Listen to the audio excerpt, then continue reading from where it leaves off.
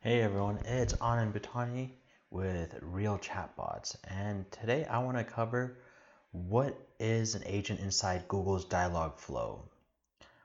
When a user sends that message over to you, you're going to need a way to basically parse through that in a way that a computer can understand it. And that's where agents come in. They're ultimately Google's natural language processing aspect. So this way they'll be able to parse through all the things that were said by the user and ultimately help you figure out what the intent is, or ultimately the action that needs to be taken by your system as a response. So if they're ordering, they say something like, hey, I want to order a cheese pizza, the intent is that they want to order a pizza. And they could say this so many different ways. Hey, I need a pizza, get me a pizza. So many ways that users could order on chatbot, and the possibilities are almost limitless, unfortunately, for us programmers. But that's why NLP is so useful, and that's why agents inside Dialogflow are so useful. They'll ultimately help you figure out the next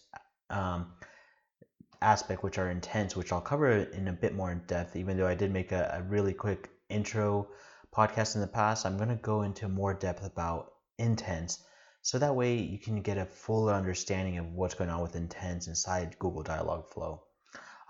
So a few things that I want you to consider when you are setting up your agent is that they'll give you certain classification thresholds. So you want to figure out what's going to be comfortable for your situation. You may have to try out a few different situations by giving responses and see how it works out in order to see what's the best, because it all comes down to how much data you've fed the algorithms ultimately.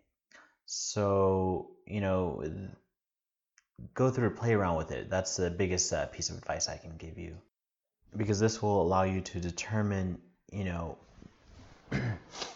if the confidence score has been achieved where the next returned intent should be triggered or not. Basically, if you did a 0.3 threshold, then that means if the match is less than 30%, then you'll have a fallback intent. Ultimately, something like, sorry, I didn't catch what you're saying, or sorry, I don't understand, that will be triggered if it falls below that threshold. So that's an important setting that you have to look into. Well, this should give you a little bit more color into what an agent is. And if I can determine if there's more that needs to be covered, I'll create a future episode.